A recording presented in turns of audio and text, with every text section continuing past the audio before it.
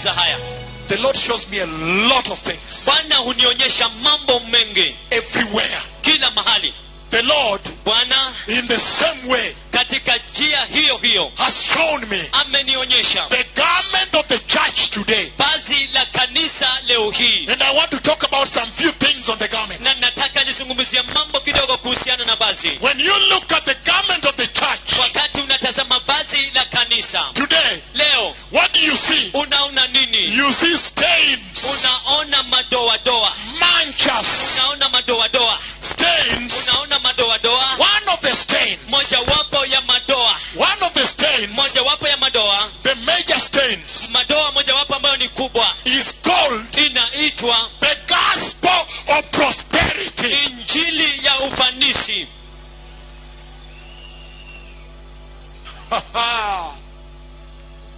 Welcome to the ancient kingdom of God. Karibuni katika ufalme wa kale wa Mungu. Antigua, ancient. Wa kale. Welcome to the ancient kingdom of God. Karibu katika ufalme wa kale wa Mungu. When the Lord watches you worship, Wakati Bwana anakutazama ukiabudu, and when you look at the church na unapolitazama kanisa world over, kote kote duniani, the garment she wears today vazi analovalia leo hii has one big stain iko na doa kubwa that is sweeping the whole earth, ambayo inafagilia dunia yote, called the inayoitwa gospel of prosperity. injili ya ufanisi. The gospel that says Injili inayosema you can bribe God unaweza ukamhonga Mungu a certain amount of money kiasi fulani cha pesa and get away with holiness. na ufutilie mbali utakatifu. How possible? Yawezekanaje? How possible Yawezekanaje when the only thing about the Lord wakati jambo la pekee kumuhusu Bwana that stays forever and ever, ambayo inadumu milele na tena milele, the only character of the Lord tabia ya pekee ya Bwana that is from eternity the same ambayo ni kutoka umilele until now hadi sasa and goes to eternity the same na inaenda hadi umilele iko vile vile, is the holiness of God. ni utakatifu wa Mungu. But when you look at the church today, Lakini unapolitazama kanisa leo hii, her garment vazi lake has a big stain. liko na doa They kubwa. are preaching a gospel Wanahubiri injili of money. ya pesa.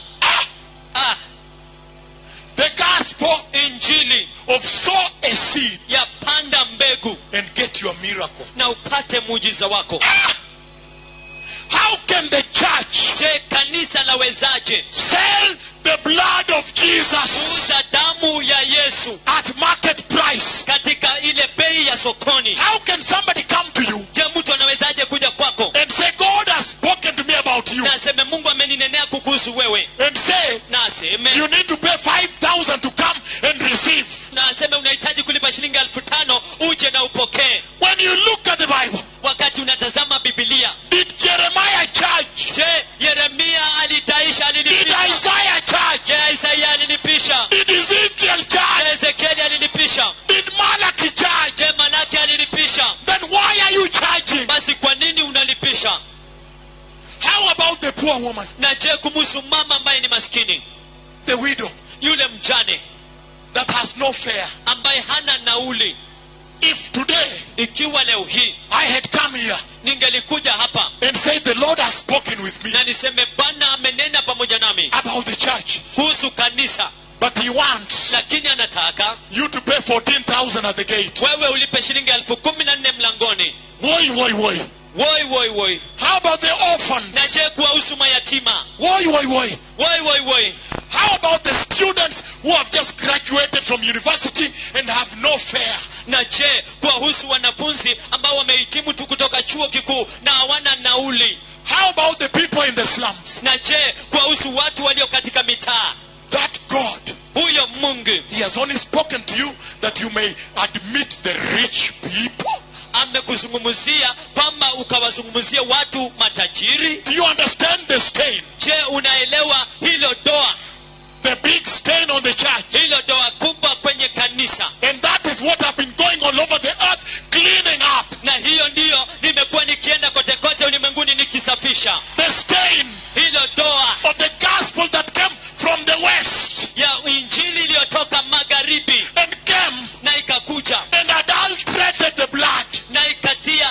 ikanajisi damu and began to sell the cross na ikaanza kuuza msalaba at market price. kwa bei ya sokoni. That if you pay me Ya kwamba ikiwa utanilipa 15,000 shillings, shilingi 15,000 they run on TV, wanapitisha katika runinga, they run some M-Pesa lines. wanapitisha tu nambari za M-Pesa. This is money for paying money. Hii ni ya kulipa pesa. And they say, Na wanasema if you send your money here, ikiwa utatuma pesa zako hapa, I will give you a prophetic word. nitakupatia neno lako la kiunabii. Who has bewitched the Ni church? nani aliyeliroga kanisa? Nani ameroga kanisa? Nani ameroga kanisa?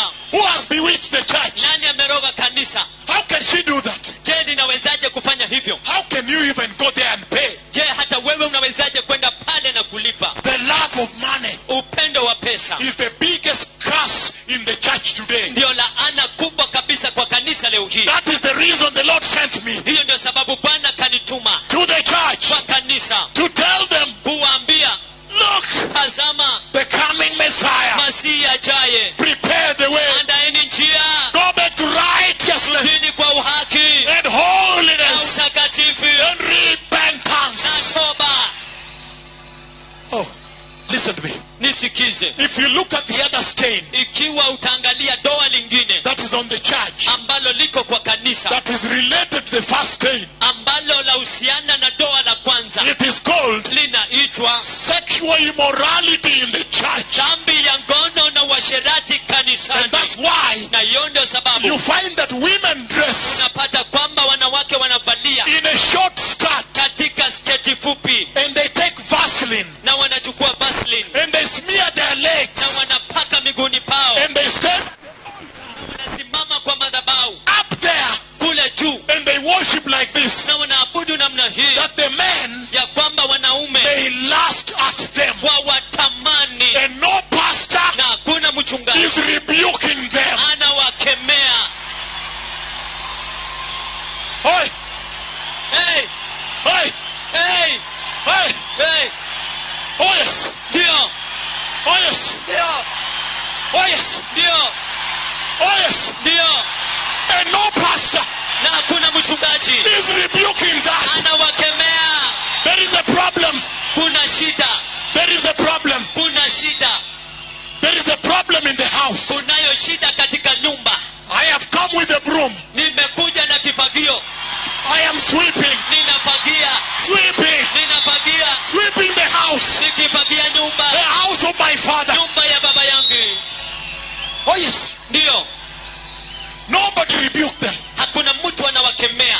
How come? Yawezekanaje? And men Na wanaume are lusting at them, wanawatamani, including the pastors. kuhusisha wachungaji. The second stain Doa la pili of immorality ya usherati is what makes you hear ni kile ambacho kinakufanya usikie the sexual scandals yale matukio ama kashifa za kiusherati between the pastor and the worship, kati ya mchungaji na kikundi cha kuabudu, between the pastor kati ya mchungaji and the women in the church. na wanawake kanisani. The second stain Doa la pili is what makes you ndilo linakufanya wewe hear usikie that today ya kwamba leo they are anointing homosexuals in the church wanawapaka mafuta mashoga kwa kanisa and nobody rebukes. na kuna mtu anakemea. Ah, Ah, ah, ah, how come? yawezekanaje? The third stain Doa la tatu that is on the garment, ambalo liko kwenye vazi it is called inaitwa falsehood, uongo, falsidad, uongo, deception. udanganyifu. And that is why Na hiyo ndio sababu anybody can come today kila mtu anaweza kuja leo hii and put a name tag na aweke jina tu written ili imeandikwa in the conference, katika kongamano, written ili imeandikwa prophet, nabii, written imeandikwa apostle. mtume. The Lord, Bwana He sent me there alinituma huko to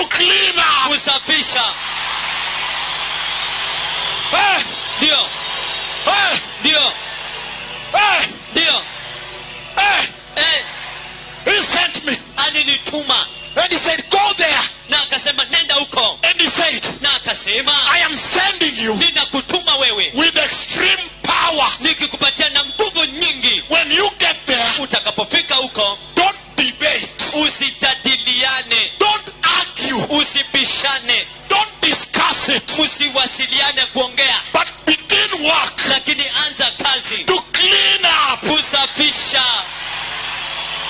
Eh, Ah, eh, ah, eh. Clean up. kusafisha.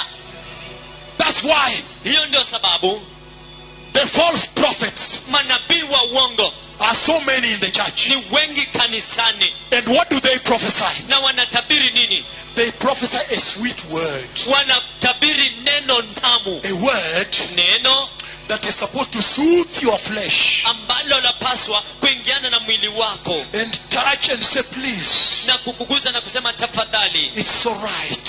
ni sawa, Your work in progress.